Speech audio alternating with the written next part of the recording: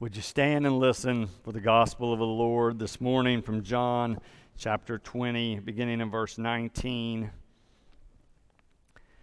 When it was evening on that day, the first day of the week, and the doors of the house where the disciples had met were locked for fear of the Jews, Jesus came and stood among them and said, "Peace be with you." After he had said this, he showed them his hands and his side. Then the disciples rejoiced when they saw the Lord. Jesus said to them again, "Peace be with you. As the Father has sent me, so I send you." When he had said this, he breathed on them and said to them, "Receive the Holy Spirit. If you forgive the sins of any, they are forgiven them. If you retain the sins of any, they are retained." This is the word of God for the people of God.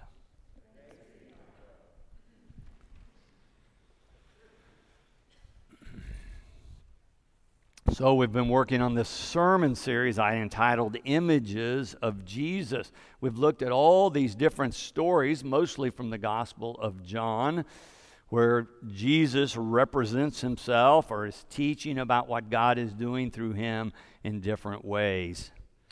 In all of those stories, the disciples are represented as confused and perplexed and bewildered.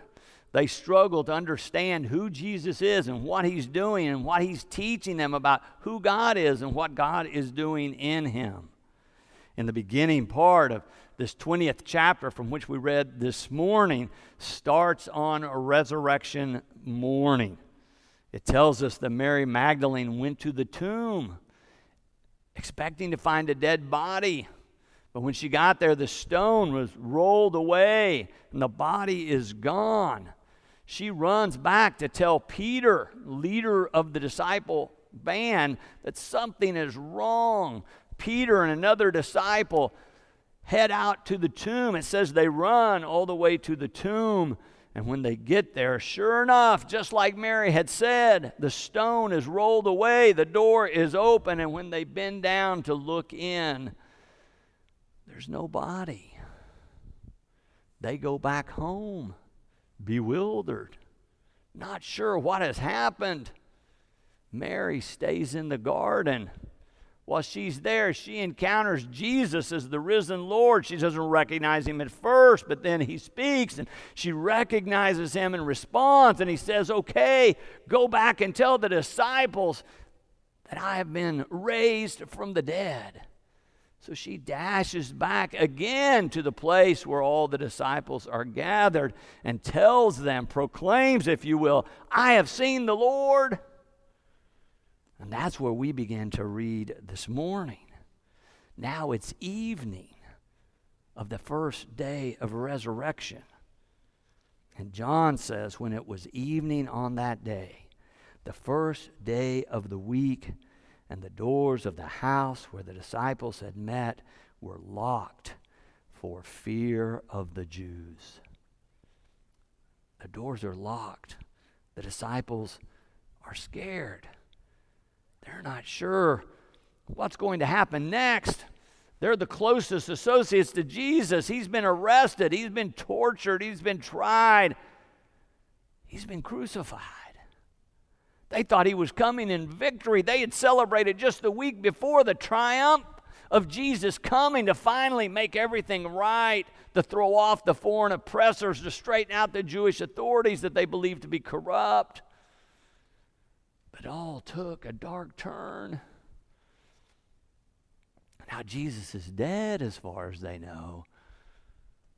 The body's gone. That's even more perplexing. And yet then Mary has said, "But he is alive." They are probably reeling with some kind of shock. The crucifixion itself would be trauma enough to watch for any of us to lose someone with whom we had lived and traveled for 3 years, and now to come to such a desperate end. In the very midst of their fear, Jesus comes. Here they are, huddled in a room, full of fear, anxiety, probably even a sense of panic roiling through the midst as they discussed with one another, what are they to do? What is going on? When it was evening on that day, the first day of the week, the doors of the house where the disciples had met were locked for fear of the Jews. Jesus came and stood among them. What a powerful lesson for all of us to remember, that when we are gripped by fear, when we're full of anxiety, when we are experiencing a sense of panic and we do not know what to do or where to go next or what to think, it's important for us to remember Jesus can come to us and will come to us in the midst of all of it. Do you know the name Martin Niemöller? He was a German Lutheran pastor in the 1930s when Hitler was coming to power. In 1934, as Hitler was consolidating his power, he called all the pastors in Germany to a conference. He was there to scold them because they were not supporting his policies enough, in his own mind at least. After he had spoken and told them what he wanted them to do, Pastor Niemöller stood to speak. He objected to what Hitler was saying. He said, "We are pastors called by God. We care about our churches, but we also care about the German people." Hitler retorted, "You don't worry about the German people. You stay in your church. I will take care of the German people." But Niemöller went on to say, well, that's not quite how we see it. God has called all of us. No human, not you nor any other, can take our calling and our commission away from us. We will have to continue to serve and speak as we feel led by God. Within days after that conference, Niemöller's church was bombed. The Gestapo came and ransacked his office. They continued to keep a very close eye on everything he did and said. In 1937, in another sermon, he challenged what Hitler was doing in Germany and said to his congregation, "We cannot follow this man. We must follow God. We must speak up in the name of faith." The next day, he was arrested. He was put in prison. He was abused and tortured for the next several months before he came to trial. Finally, the day came. By now, Niemöller was feeling so isolated and beaten down. The guards came to his jail cell and began to walk him through a series of tunnels underground. He was sort of just shuffling along, thinking it's been bad, but it's about to get worse. Not only for me, but for my congregation and for my family. Finally, they get to a narrow stairwell that's going to lead up to the courtroom. He's directed to go up. The Nazi guard is behind him, following him to the courtroom. And Niemöller hears a verse from Proverbs whispered in his ear. The name of the Lord is a strong tower. The righteous rush to it and are safe. At first, he didn't know where the voice was coming from. The face of the Nazi guard had showed no emotion. He looked stone cold. But as he was climbing those last few steps, he realized it was the Nazi guard speaking to him words of faith. He said all of a sudden, his fear vanished, his energy came back, and he was sustained through the trial and through the days and months and years he was to spend in the Nazi concentration camps. Fear robs us of the abundant life God intends for us. Fear can paralyze us, can send waves of anxiety and panic that turn us inside out. But the truth that comes leaping from these pages of John is that Jesus can come to us in the midst of our fear and liberate us. Jesus can come to us. So often we think we have to be good or perfect or righteous for God to be close, for Jesus to come. But that's not what John is reminding us of in this text today. There's three things here, these three elements of liberation, if you will, I want to point out from this text. One is Jesus brings peace. First, Jesus says in verse 19, but then again in 21, he repeats, peace be with you. Peace be with you. Here they are, huddled behind closed doors, locked down, afraid of what's going to happen next. And Jesus comes proclaiming peace. He comes as the triumphant one now, the risen Lord or the risen Christ. But I find it interesting how John tells us about what happens. Jesus is showing the disciples the wounds in his hands and the wounds in his side. And that's when John says the disciples realized and recognized it was Jesus raised from the dead. In the midst of the suffering, even though Jesus has been raised from the dead, the suffering, the wounds are still there. It's an important lesson for all of us to remember that we're going to have wounds. We're going to be hurt in this life. We're going to have times of suffering. But that does not separate us from the love of God. That does not separate us from the presence of Christ.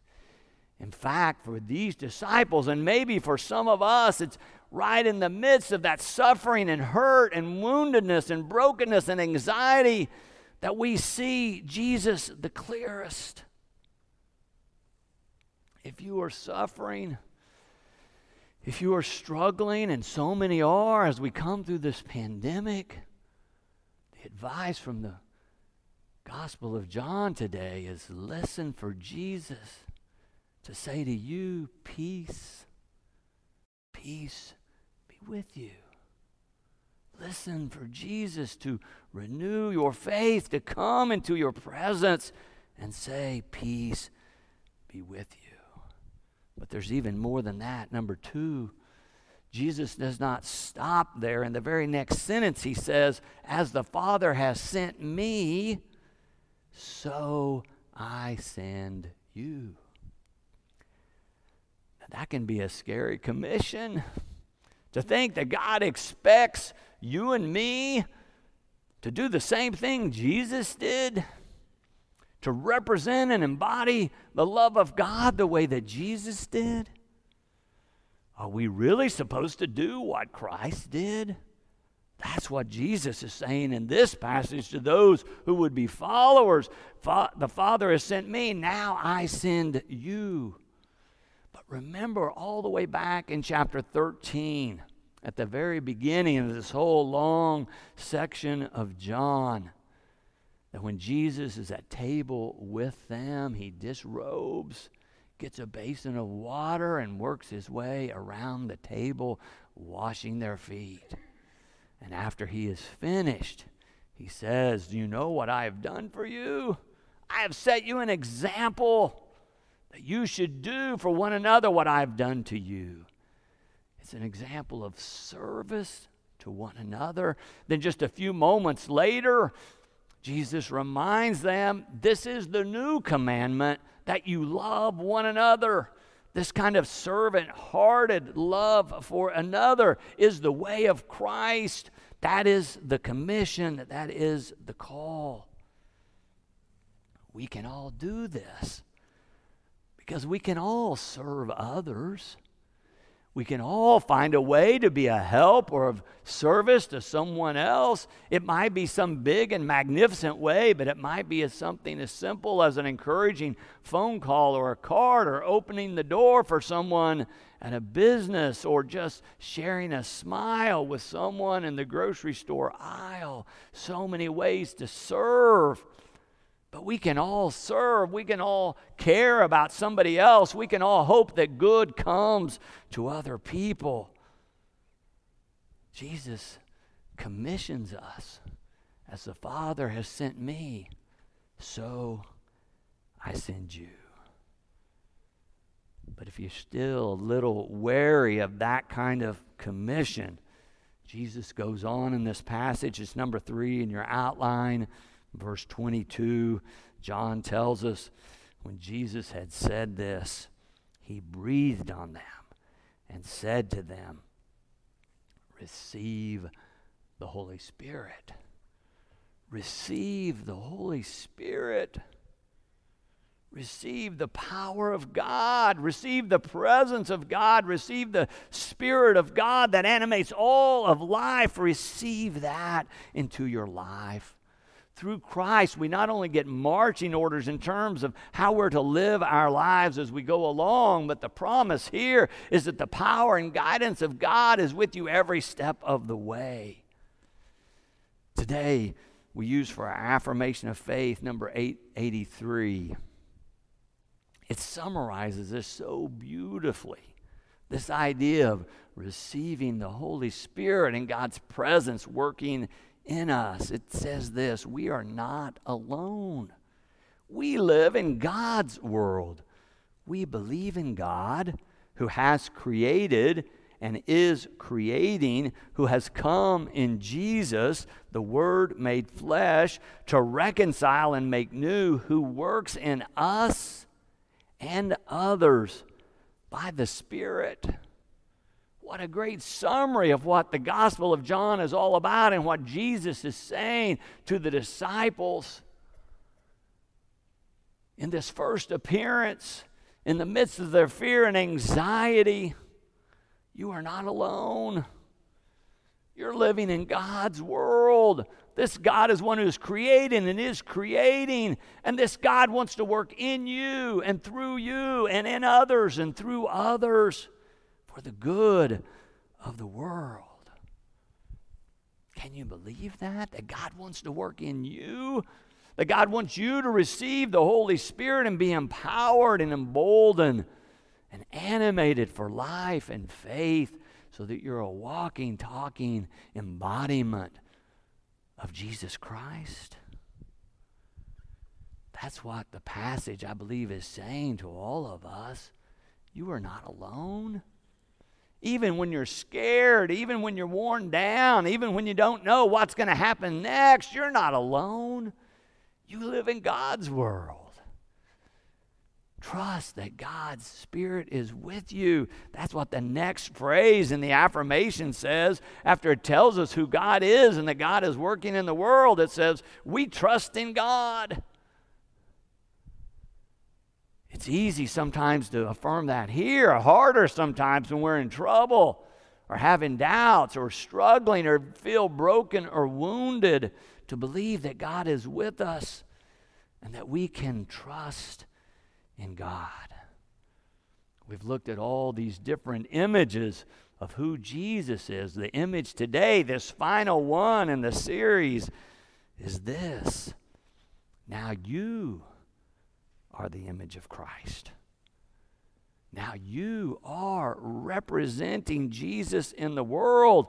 It's like the old Mission Impossible television show, and in the movies they lay out a dire circumstance and then say, this is your mission if you choose to accept it. The church has so often failed to be a healing agent. We way too often have tried to limit God's love and to say who God loves or whom God can work with or where God is working.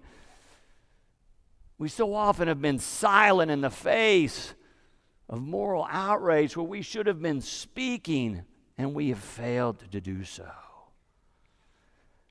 So for any of us who sense this call, who get a glimpse of this commission of being Christ in the world, you're in great demand. The world needs you to embody this love that has come to earth in Jesus. The world needs peacemakers. The world needs healers. The world needs people who are willing to take a step in faith to build a bridge, to overcome an obstacle, to help heal an old wound. I think it'll be a great day on earth and in heaven. Anytime any one of us take our place in that long line of faithful disciples where we are ready to declare to anyone who's willing to listen, we are not alone. We live in God's world. We believe in God who has created and is creating, who has come in Jesus, the Word made flesh, to reconcile and make new, who works in us and others by the Spirit. We trust in God. It goes on to talk about what the church is to be because God's presence is with us. I encourage you to read that over throughout this week to hear God's Holy Spirit whispering to you again. Are you ready to receive the Holy Spirit anew? Are you ready to be sent out by God to represent a love that serves? Are you ready to know the peace of Christ, which passes all understanding and transcends all circumstances? If you're feeling that tug in your heart of taking a step in faith, if you feel the presence of the Holy Spirit encouraging you to take a step in faith, are you ready to take that step? Are you ready to say, oh yes, I know God is with me. I believe in God. I know I live in God's world. And I know I can trust God to lead me and guide me throughout my days. Today is Pentecost Sunday. We wear red as a sign of the fire of the flame. You can read all about it in Acts chapter 2, a different description of this same experience. But we're not just celebrating, even as Eva Marie said in her prayer that the Holy Spirit came one time. We're celebrating that the Holy Spirit is here with us now, can come to us now. This is so consistent with the rest of the theology in the Gospel of John, where Jesus is representing God as present with them as they walk and talk, as they lived and worked together. It's the eternal now. God is here and available to you right now. Eternal life starts right now. Nothing you have to do. God's love is here for you right now.